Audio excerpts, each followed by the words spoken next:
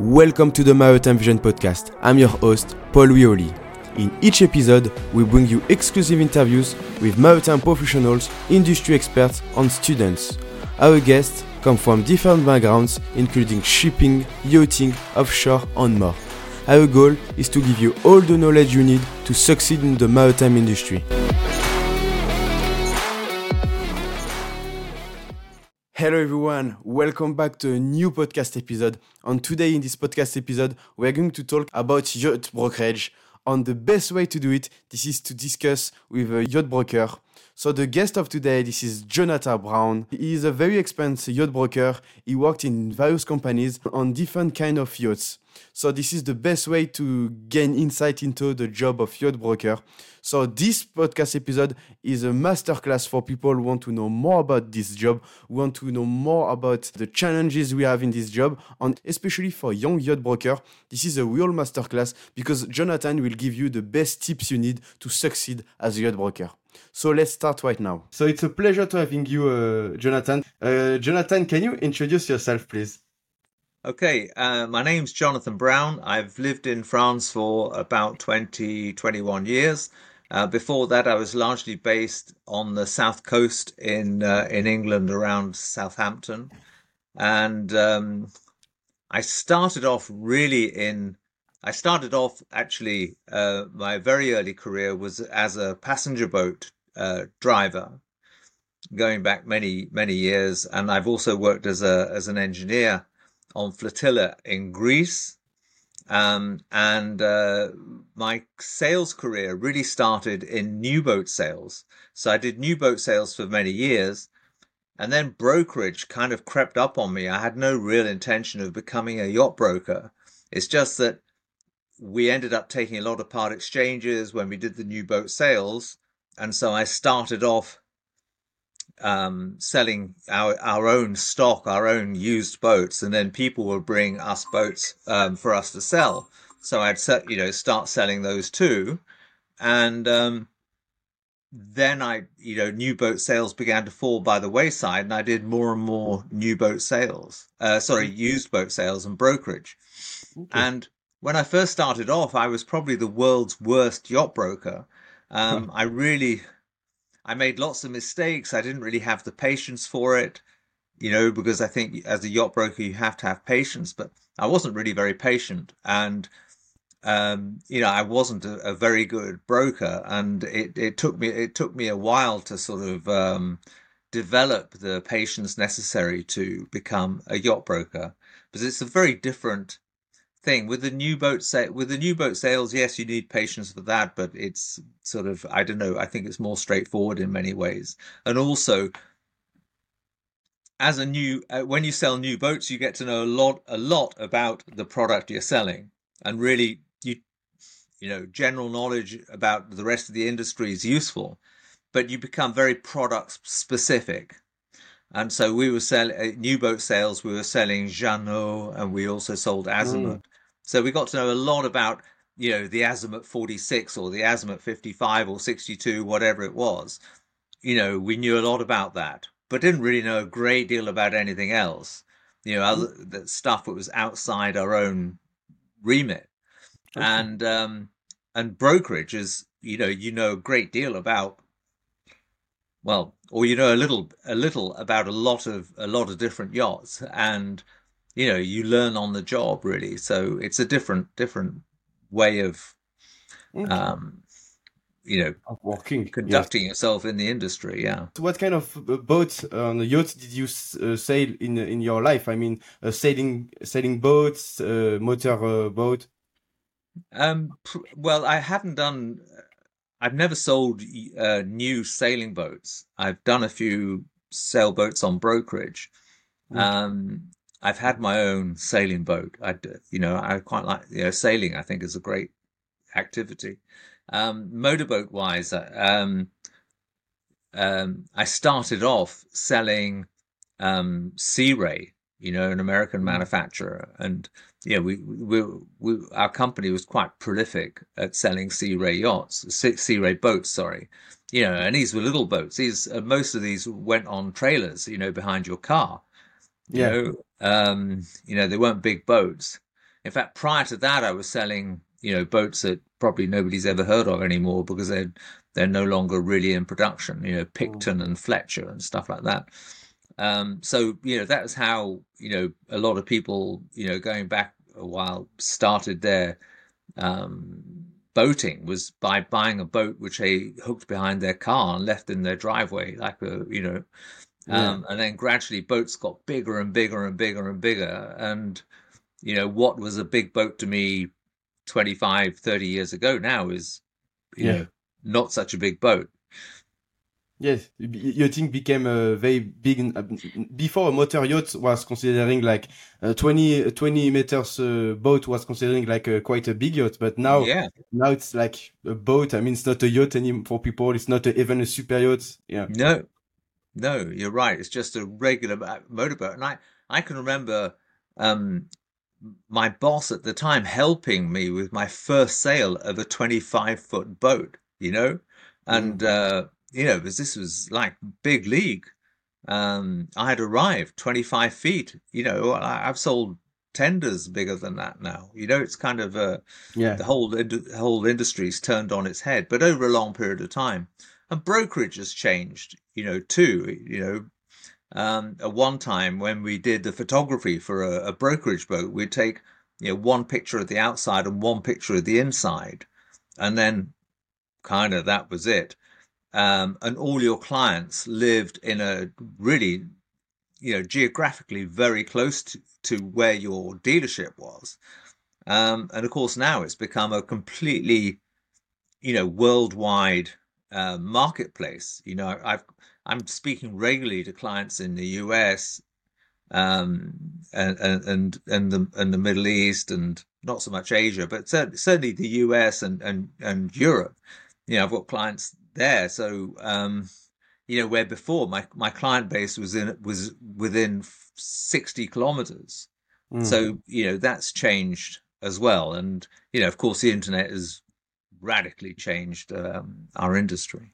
Yes. So I know that in yachting we have two kind of specialization. We have boating, which is on. So we have boating, and then we have like super yachting. So in your career, did you work more in the boating industry or in the super yacht industry? Mainly boating, Okay. you know. Yeah. I mean, this year, I've sold a 55-meter yacht, which was nice to do, a bit of an adventure. But most of my career has been, I would say, 15 to 30 meter, or 15 to 40, 35, 40 meter. That's really Okay. been where the bulk of my experience lies. And I'll still sell. I see myself very much as a general broker. I don't really care in a way, and I don't mean to sound this in a mercenary fashion.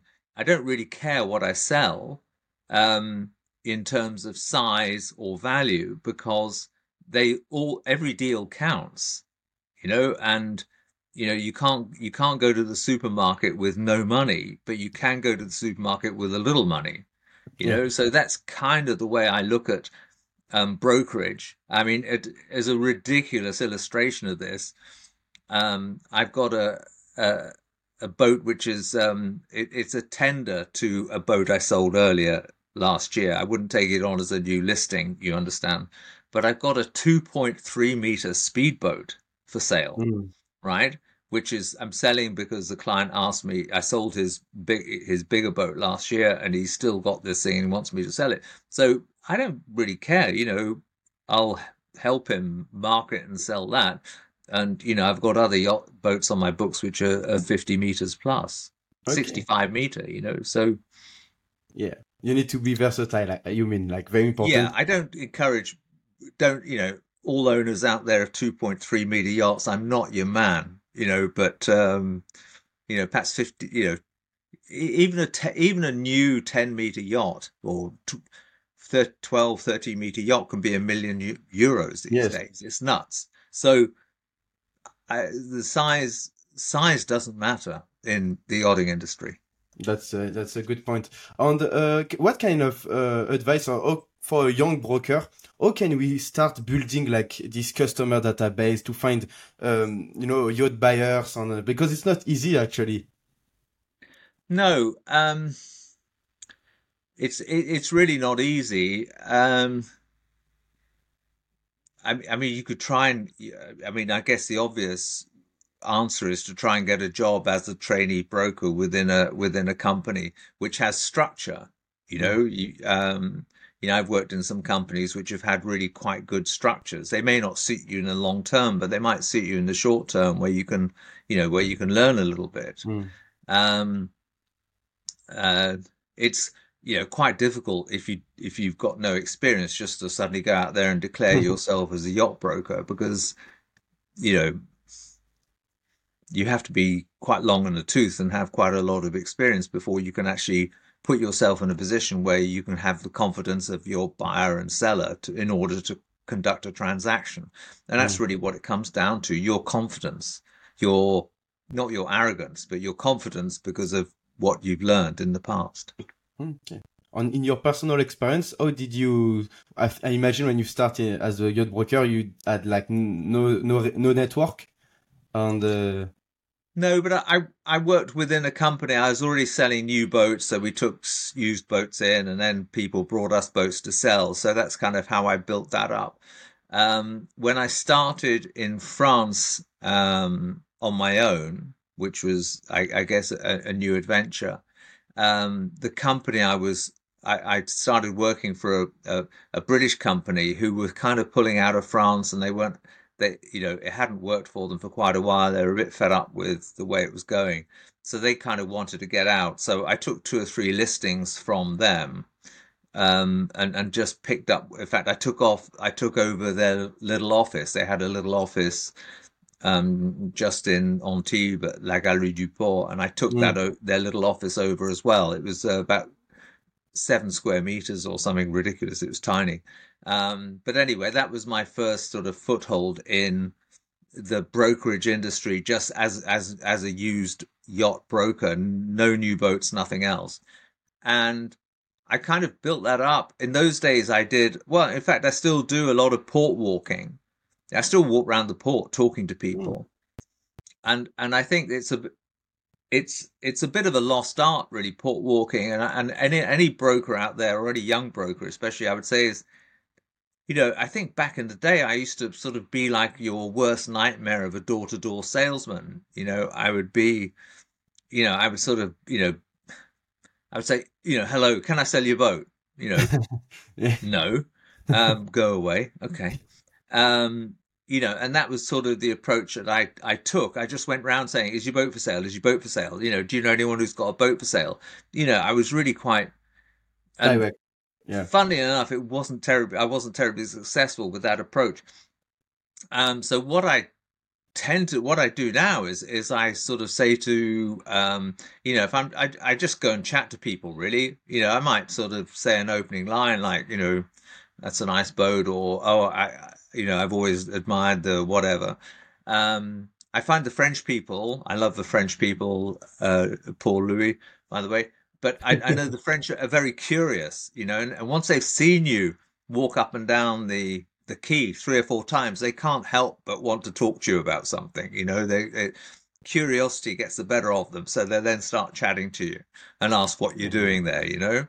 And that's when you sort of gently introduce what you're doing. You say, well, actually, I'm a yacht broker and I was walking around. I've got a client looking for an XYZ or whatever. Just get in a conversation. Don't try and strong arm them into selling their yacht. Just get in a conversation with them and see where that leads.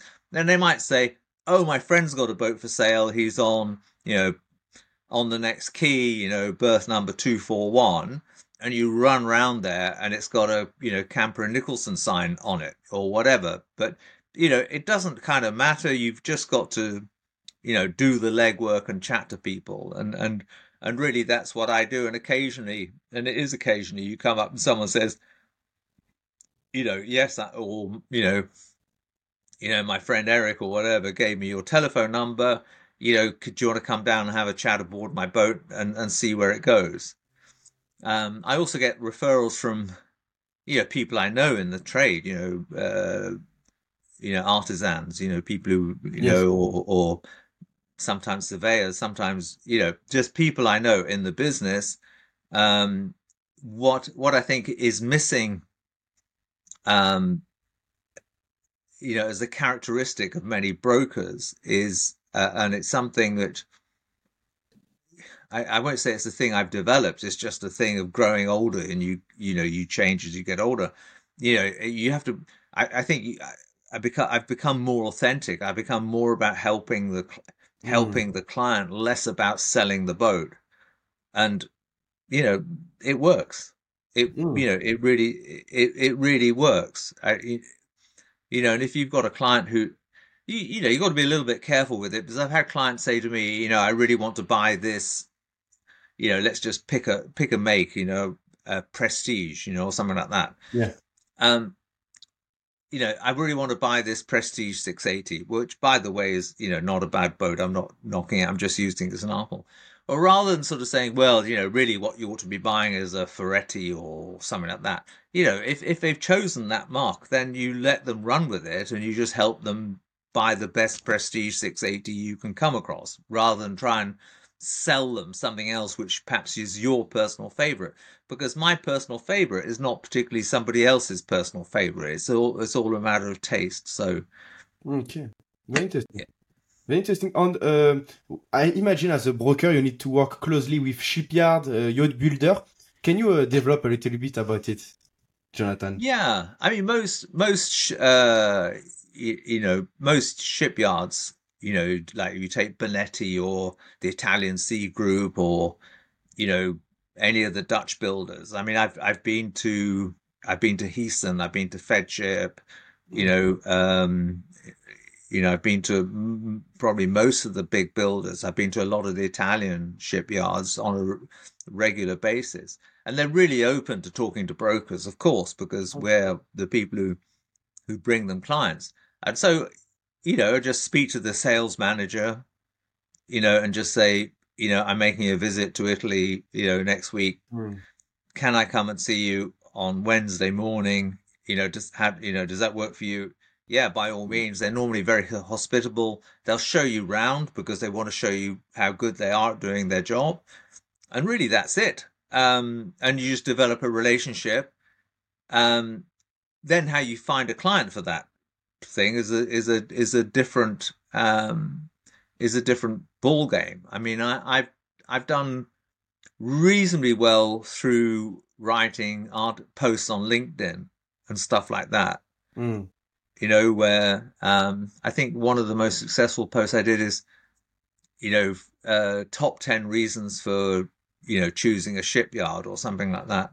And Okay. I think I only put three down, and nobody ever asked me what the other seven were, But people did make contact with me because of that, because they perceived, rightly so, I have to say, that I knew what I was talking about when it came to choosing a shipyard, because, there's all sorts of different reasons why you should choose a shipyard. Mm, And maybe your choice of build surveyor is as important as it is to find a shipyard. And you get okay. different shipyards. I don't want to name any names, but there's a lot of the Italian shipyards who use lots of subcontractors. They might Mm, have three or four companies who, do the electricity in the yachts, who do all the cabling and all that stuff. And, they might work on, you might be building a 30, 40 meter yacht, or 20, it doesn't matter what it is. And there's 20 odd companies of subcontractors who will be on that yacht at any one time. Well, if you get the best of all their subcontractors, then you've probably got quite a good chance of getting quite a good boat. If you get all the worst of all their subcontractors, yes. then the chances are your boat's not going to be quite as nice as the other one. So that's when your choice of a build surveyor comes in. And at a later stage you might have your captain on board as well. And it depends.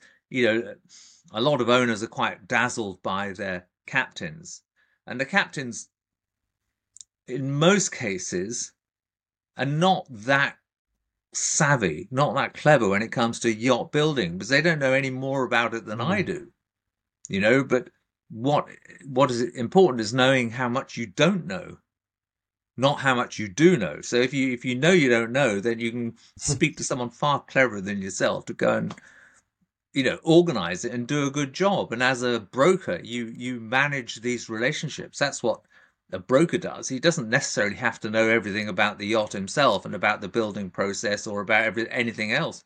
I don't have to be the best legal mind. I don't have to be the best at knowing about, customs duties and all that sort of stuff. But I mean, while I was just waiting for you to come online, I had a client who's got a problem with the douane, with the customs, Yeah. you know, and he says, "I've got a problem. Can you help me?" Can I help him? No. But do I know somebody who can help him? Yeah. Yes. And then I just refer him to this. So, I don't Okay. know. All I know is that I don't know enough to help him directly, but I know enough about, I know if he goes and sees this guy in Nice that, who's expert and has a good relationship with the douane, who could put his mind at rest with one phone call, then, that's my Okay. job done. Okay. And that's not for reward. That's for just being, just putting back, just adding, just helping people. Okay, nice. So, what kind of benefits can you gain? I mean, to know many shipyards, many project manager, all these people around the yachting industry, because I know that brokers always spend times traveling to visit a lot of shipyards, etc. But why is it so important? You even if you told me, but if we can develop a little bit because it's quite interesting actually. Um, Well, I mean, if you go into Italy, I'm based in the south of France, as I said, but even if you just go into northern Italy, you've got plenty of shipyards between, you know, um, well, really, sort of Savona, Mm. you know, onwards, all the way around to Viareggio and then further south as well. That's So, pizza. you can go, Pisa, Viareggio, Mm. whatever, you can go and see, you know, 10 shipyards there without too much trouble. And if you go there, I think you learn something every time you go there. You see a new process they're doing. You see, um, you know, you ask questions like, is the way you learn anything else. And, you see a new process being done, or, what are you building here? Why have you put the galley here? It seems a strange place to put the galley. You kind of get their feedback on it, and it's um, yeah, and you develop a relationship, and then it gives you confidence when you're talking to a client, and someone says, "Oh, I quite like Coda Casa." You can say, "Well, I've been to Coda Casa. I Mm. really, you know, I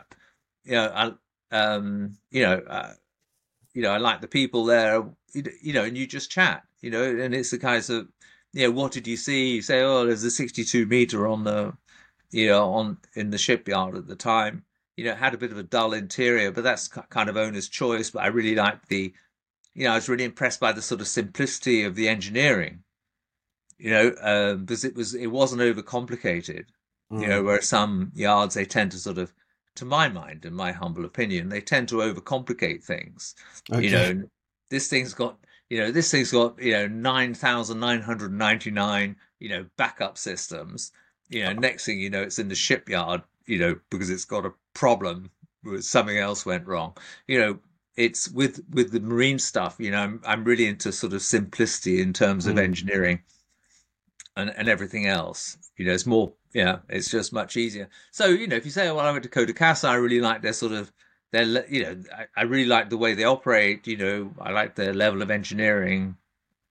Okay, yeah. It's like for your own, I mean, knowledge on to develop relationship to at least know to give good advice to your customer because you know how the yacht is built. Yeah, absolutely. And it comes in handy. This knowledge is building up. You don't go to a yacht broking university, and go and Yeah, study for 3 years with lecturers telling you about, Fedship and Lewison and yeah. Bonetti and Codacassa and all the Riva and all these other people. You build up your own knowledge by talking to owners, by talking to builders, by talking to project managers. Mm. And But that's your university. yeah, that's the thing for yacht brokerage. We don't have specific studies for it, so we need to learn everything on the field. On what is the process of buying a yacht? For example, I am your client, and we found the perfect yacht for me. So how it works after that? Um, Well, I mean, it's a well-worn path really to buying a yacht. I mean, the first thing really would be to, get you around to have a look at it. Mm. If you found a yacht, so I mean, I've got a client at the moment. I'll take the guy in the US. He's doing his own research, and then he sends me links to adverts, and he says, "Jonathan, could you find out how many hours this thing has and all this sort of stuff?" And we've done a couple of what is, I know you wanted to talk to me about technology. One of the important things about the technology these days is, of course, doing virtual visits. The other day I was in Gulf Shran on a visit or between visits on yachts. We were looking at a 24 meter yacht in Turkey with an American client. So we were Mm. all on the same call. We were walking around the yacht, saying, "Oh, just show me that." We were in the engine room. Just show me that generator or whatever again. And then the client is saying, "I want to look at see how big the shower is because I'm kind of a big guy. I need to know how big the shower. Mm. So how big is that? Put your arm out and turn around." So they say it saves an awful lot of time. When you can do these virtual calls. So if you take that guy for example, if he liked the yacht, um, yacht pricing is a whole different, yacht the asking price, selling price, is a whole, it's a complete science, Yeah. a complete field in itself. So let's say, this yacht is 2 million euros. He might say, well, look, I feel comfortable paying, 1.6 for this. So then I speak to the broker and I say, look, I've spoken to a client. He's looking at an offer about 1.6. And the broker might say to me, well, this is where we're doing a joint brokerage. He might say, well, I've already had offers of 1.6. It's not going to cut it. And so you try and find a price where, both parties are going to be reasonably happy. Okay. And then I would say the next stage is to, get the client over, make sure he touches and feels it and likes it. And on that case, engage a surveyor to make sure what you're buying is what you think it is. Um, I mean, there shouldn't really be too much renegotiation done during or after the survey because the condition of the thing should be apparent. Mm. And I always try and as a broker want to, because as a broker you want deals to stay in bed. You want the deals to stay. So if I've got any bad news I want to tell about the yacht, then I like to do that really during the first or second discussion on the yacht. So I might say, look, it's a really nice boat. The paint works good. It's got a good service history. Everything's good. It's in class. Yeah. But the teak decks are quite worn, and some areas of the teak deck at some stage will need replacing. And then the client knows this. He's pretty happy. If you don't tell him that, and then it comes up on survey, he's going to say, "Well, Jonathan, the teak decks are, we need to spend 50, 100 grand on renewing some of the teak, or Mm. then the whole deal goes south very quickly. But if you've told him, he's made his offer accordingly because he knows he's got to spend some money on the teak. And so he sees the survey, or the surveyor speaks to him. He says, "Yeah, yeah, I knew about the teak. I've already been told all about that. I'm pretty cool with that." And away, and the deal sort of carries on. Um, so that would be the process. So you make an offer. You normally pay a deposit at that time, either to the listing broker or to a lawyer. More and more lawyers get involved in these things these days. Put it in an escrow account, subject to the terms and conditions of the contract. We Mm. use the MEBA contract, the Mediterranean Yep. Yacht Brokers Association contract, which is quite straightforward. It's a bit long-winded, but it's quite straightforward and quite fair, I think, to both parties. There's caveats for the buyer, you Okay. know, so he can exit stage left if he really wants to. Um, and yeah, then we just moved to completion upon, proof of paperwork, really. Okay. And that's it. It's quite a sort of simple process. Buying a yacht is quite an emotive process. Most things you buy, well, I don't say most things, a lot of things you buy in Mm. your life, are, they're sort of rational decisions. When Okay. you buy a computer, you think, okay, well, it's 2 gigabytes of storage. It's got this Yeah. processor, whatever. It's got this size screen. Yeah, that will do for me. And you buy it, and it's kind of and it's your work tool for the next 3 years or whatever. When you buy a boat, it's hugely emotive. It's a very emotional buy for most people. It's an emotional Yes. purchase Yes. because you know, in fact, if because it can be a hassle owning a yacht unless you have a yacht manager, really, and any size of yacht. I mean, ridiculous illustration, but I'll use it nonetheless. I bought a little 6 meter rib, 6.25 meter rib to keep in Antibes, so when my kids came down to stay, we could go out, water skiing or just go to Yeah. the islands or whatever. And I got fed up with this thing, because um, I was always arranging insurance or servicing or, where to keep it in the off season, trying to Yeah. find a berth for it. It was and then I found myself checking on it all the time. Mm. Is the cover still on it? It had been a big wind. Is the cover still on it? You know, I wasn't really that emotionally attached to this thing because I really bought it for other people, my kids Yeah. to use and stuff. So it became a hassle. And that's not how I got into yacht management, but I did get into yacht management by a client saying, look, I really don't want the hassle of running this thing. I've got plenty of other stuff to do. I've got businesses to run. I don't know anything about yachting particularly, so I want you to do it for me. And that's kind of how I, got into yacht management was by, someone saying, I just don't want the hassle. I want you to do it.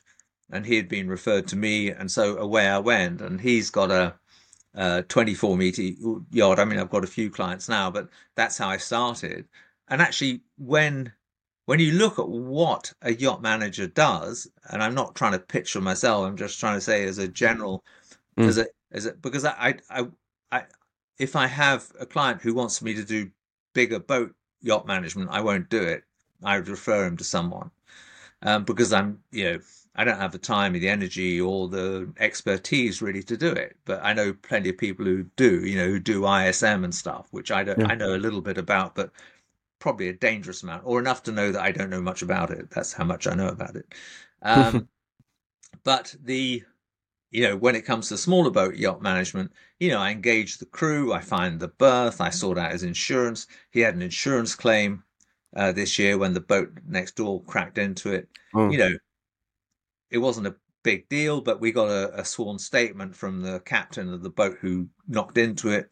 We took Mm. photographs, we, liaised with both insurance companies. It was quite a lot of work. We did the re-registration because the yacht had before I got hold of it had been registered in Panama, which is a crazy place to put register a pleasure yacht. We Yeah. then had to change the flag and do the temporary. There's all sorts of things we did, which the client is aware of because we've just told him, we want to do this. They say, yeah, I'm cool with that. And when it comes to the maintenance, we just come up with a budget of what we think we need to spend. And then we go through it. And he'll say, is that really necessary? And I say, to my mind, it is. He Mm. says, okay, we'll do it. What about that? Well, I'd kind of like to do that. And he says, well, that's 7 grand. It's Let's live yeah. without that. It's very important what you say. You mentioned that as a shipbroker, sometimes you need to add value by providing additional services. Um, it can be like the intermediate between the yacht manager and the owner, but it can be as well helping to find a berth for the boat or other services. Yeah, absolutely. And I mean, that just comes really with the territory. And, people come to you as a resource and and it's the same, I, I like cycling, and I've got friends who help me, or people who are better cyclists than me, who have, when I have a problem with my bike, I take it to a bike shop, because they look after it, Yeah. and they know how to do this stuff, and I know they're going to take care of me. I don't have to worry that they're, ripping me off or whatever. They just fix it and give it back to me, and away I go again. And so you need a resource. And with a yacht, it's kind of complicated because it's not just buying the yacht. It's keeping it, maintaining it, in some cases crewing it. Sometimes I get calls saying, people self-manage their yachts, and they might say, "Oh, my captain's going on holiday for 2 weeks. Um, I had some friends stay on the boat last weekend. All the laundry's dirty, the boat's dirty. I need a captain for Mm. the weekend." And so you go and you help out, and you find a way of getting it done, Okay. and helping people, getting the job done. Okay, very interesting. On now, let's ask this question because everyone wants to know about the commission. I know that it's like 6% if you find the buyers, and 4% if you represent the boat. Is it like that, or it depends actually? It does depend, and it's quite an interesting subject, commission. Um, you know, uh, a lot of people say, well, 10% is a lot to charge, and it's plus VAT if it's a non-commercial yacht, so 10% plus that, and then Mm. it does add up, and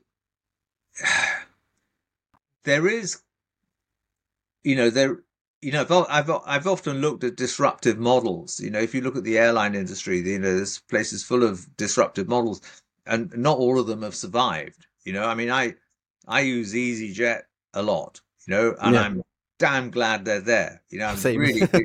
I'm really pleased they're there. I probably take an average of one flight a week with EasyJet. Wow.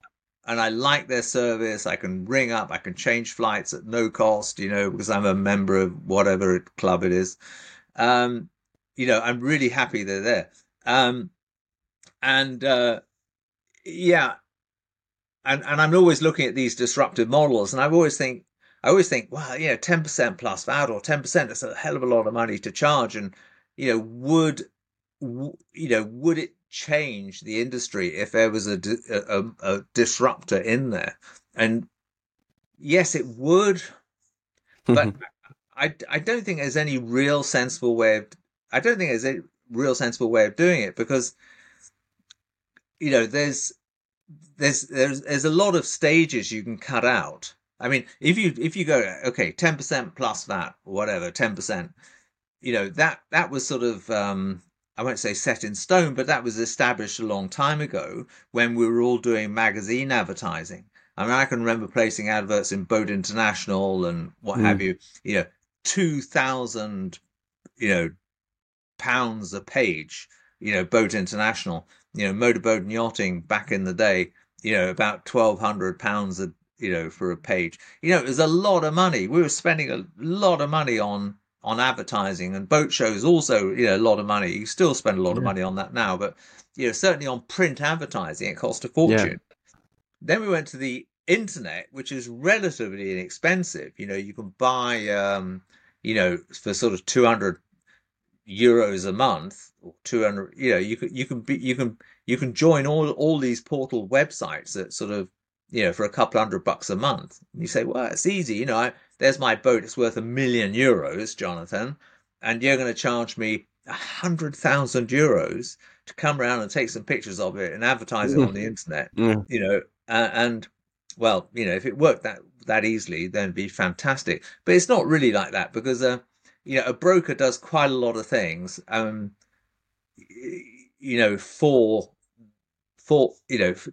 that money. I mean, I've got a boat in for sale in Croatia at the moment, in Trogir, and I've probably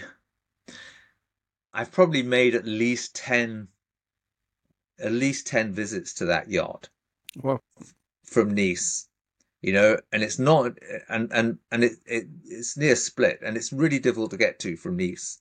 Quite often I have to Mm. fly through the UK or through Vienna, through Frankfurt, through Munich, I'm now world's leading expert at how to get to Split from Nice because, I've done it so many times, Yeah. so many different airports. I've done it through Rome. I've done it through Paris, Vienna, Frankfurt, Wow. I've done it, So every vi every visit has to be accompanied. And that can be another broker, it can be another broker with his client, it can be a direct Mm. client, and it's so it's that's why we do a lot of running about, a lot of travel is because we have to do a lot of travel because you have to build up a relationship with the client, you have to build up a relationship with the yacht. With a bigger boat, you build up a relationship with the yacht crew, you get Mm. to know the yacht, so Yes. there's a lot to earning your commission. And if clients said, look, okay, I don't want to pay 10%, I'm quite happy to pay, you know 5%. Okay. Say, okay, well, pay 5%, but these are the things you're going to have to take care of and do it on a menu basis. Then, I've thought about disruptive models, and there's been companies that have come in and said, oh, we're going to charge 4%. They fold. They don't last. They don't make enough money. And if you don't make enough money, because it's not a high volume business. If somebody if all you owners out there get together and give me 50 yachts for sale, then we'll work wonders on the commission. But when you know, like most brokers are struggling to list enough yachts, that's kind of the rub. So the commissions are high. I think they're probably somebody's going to give one of these days. Someone clever enough to do a proper market disruptive model will come in. But in Yeah. answer to your question, which you asked about 20 minutes ago, it is, yeah, the sort of headline commission rate is 10%. In the UK, it's less, it's 8 Oh, or 6, you know, um, they're hard negotiators, the Brits. It's less, and normally you do a commission split. It's traditionally it's been 60-40, 60 to the brokerage house bringing the client and 40 to the listing broker. okay. Yeah. As time has gone on, I've sort of said to people, well, look, it's so difficult to get listings and you have to work at them so much that it's a fifty Mm. fifty split, you know, Okay. and and most people are kind of happy with that. Okay. Okay. So actually depends the politics of each companies of each individuals. Yeah. It's Yeah. Yeah. quite interesting. Okay. I want to ask you three last questions. So Okay. so, so number one, can you describe? I know it depends, but the daily tasks as a yacht broker. Okay, well, my first task in the morning is to check that I've answered all the inquiries that have come through the day before. I then kind of go through the yachts I've got on management and see what I have to, if there's anything that needs Mm. to be done for any of those particular yachts.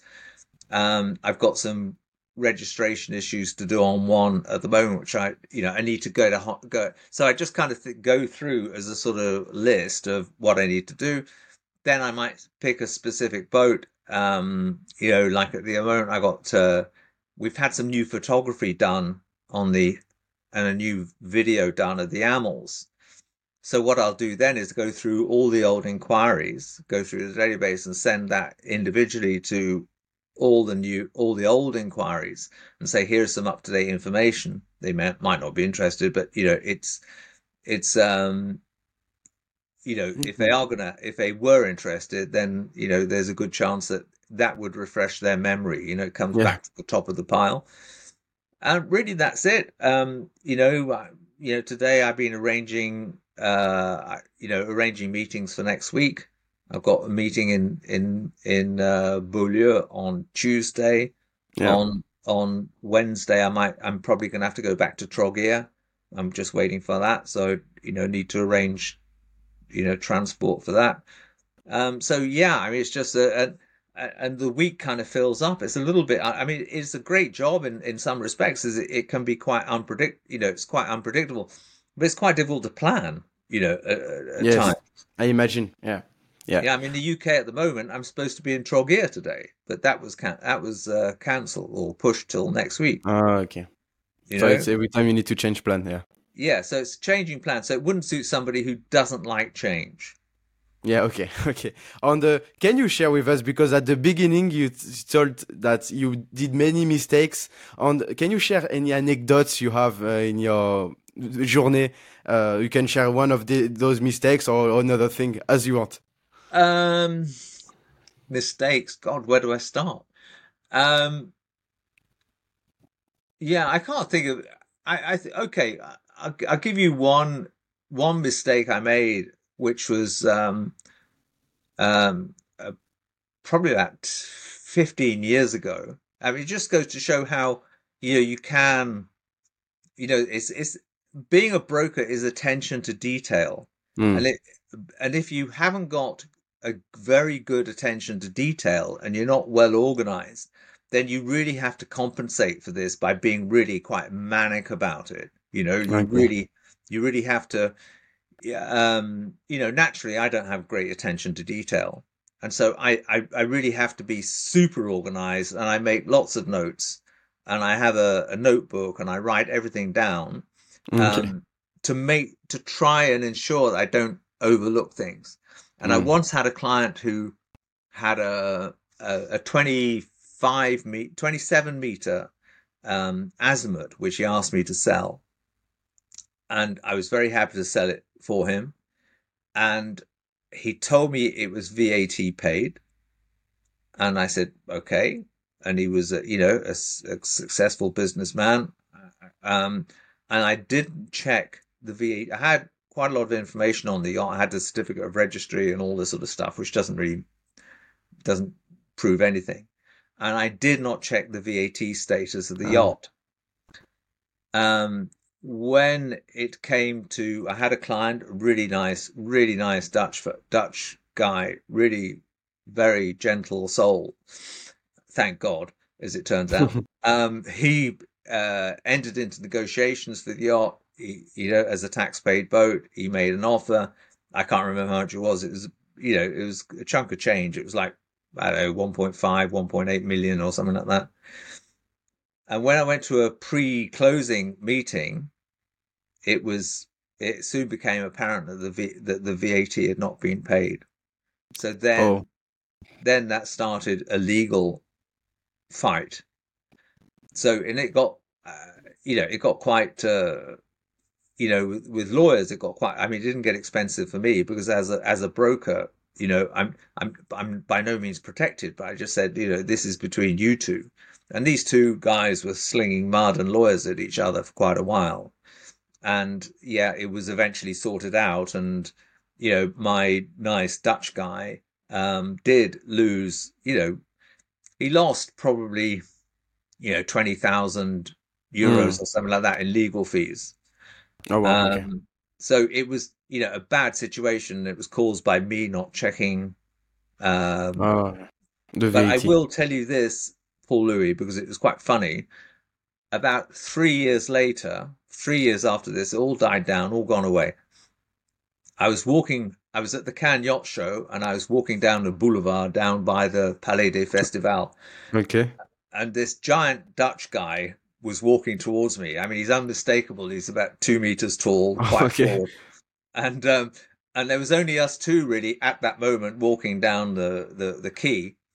And he saw me, and I saw him, and just our eyes met, and so I thought, oh my God, and anyway, he just came up, and I said hello, and he said hello, and I said, look, I'm really sorry, I'm really really sorry, I really did, I made a mistake, I messed up.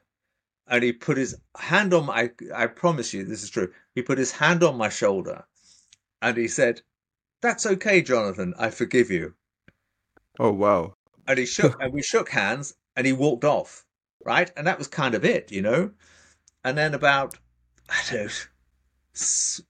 I don't know, it must have been 5 years later, at least, maybe more. He rang me one day and said, um, can I invite you to lunch? And I said, I said, well, I'll come for lunch with you, but if anyone's paying, it's got to be me, okay? And he said, okay, So we went for lunch in Gulfstream and we had a nice chat. And and anyway, he said, I want to buy another boat, and he was looking at just like a 15-meter sort of speedy boat thing, to keep near Saint-Tropez. And I said, I said, I said, this is really nice. I'm really pleased, you're talking to me. And he said, and I said, why are you, after the last time, where I made such a monumental mistake, why are you trusting me as a broker? And he said, well, you're not going to make the same mistake again, are you? Yes, it makes sense. And I said, no, I don't think I am. And so that's kind of, yeah. So if you make a mistake, learn by it, and hopefully it will be with a big, gentle Dutchman. Okay, nice. I live in the Netherlands, so it's full of Dutch, giant Dutch people. They are, But they are enormous, aren't they? I mean, there was no way I could avoid this guy walking down the quay and. I try to compensate. I go to the gym to look a little bit bigger, but it doesn't work anyway. No, I know the So yeah. feeling. Yeah, and now I want to ask you this question, more fun. What is your favorite boat, shipyard or yacht builder? Okay. Wow, really good question. Um, the answer is I don't really know. There's lots of manufacturers I like. I mean, you can't help. I mean, I've been to Fedship, who are, I've been to Amels, I've been to, and you go to these places and your mind is blown, by the perfection and the scale of the whole thing. You got a 90-meter yacht in a hall being painted or something, and Hmm. it takes them a year to paint it or something. It's nuts. The place is, the place is crazy. So you you cannot help but be really impressed with, some of these shipyards.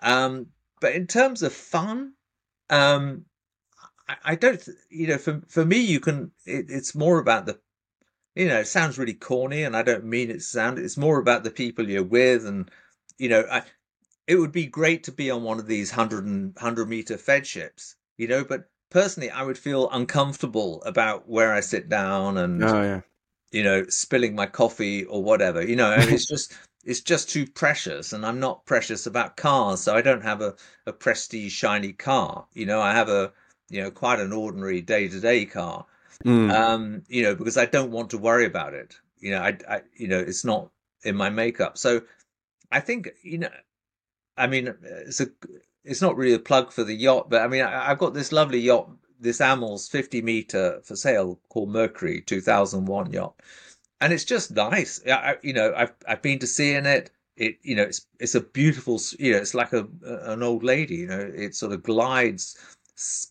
effortlessly through the water. It's It's a motor yacht, beautiful. huh? Sorry? It's a motor yacht. Yeah, big, Okay. big, big motor yacht. It's 720 gross tons. Okay.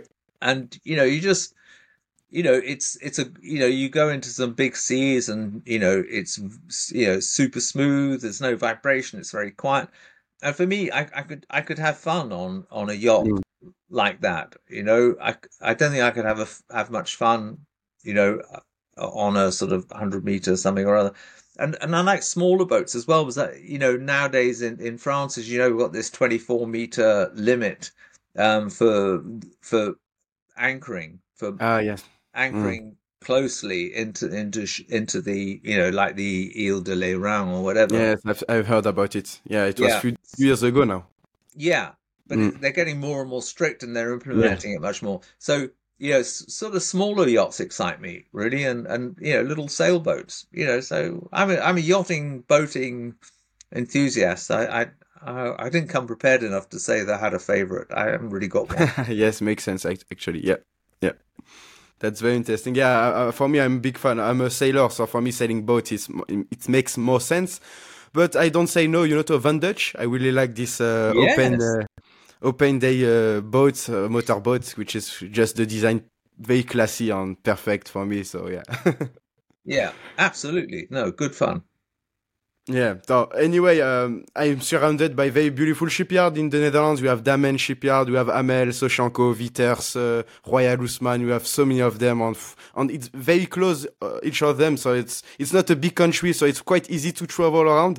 So yes, it's a paradise for maritime enthusiasts to live here. Yeah, absolutely. Yeah. So, Jonathan, thank you very much for this podcast episode. It was very interesting. You bring a lot of value for people who want to know more about your job as a yacht broker. So, thank you for that, and I wish you all the best. And to you, thank you. Thank you. Bye bye. Take care. Bye. Thank you for listening and watching this episode. We are looking forward to bring you more inspiring stories from maritime professionals, experts, and students. Do not hesitate to leave a review on Apple Podcast and subscribe to the YouTube channel. Your support means a lot to us, and it greatly helps in our continuous growth. We're committed to bringing you more exciting episodes with passionate guests.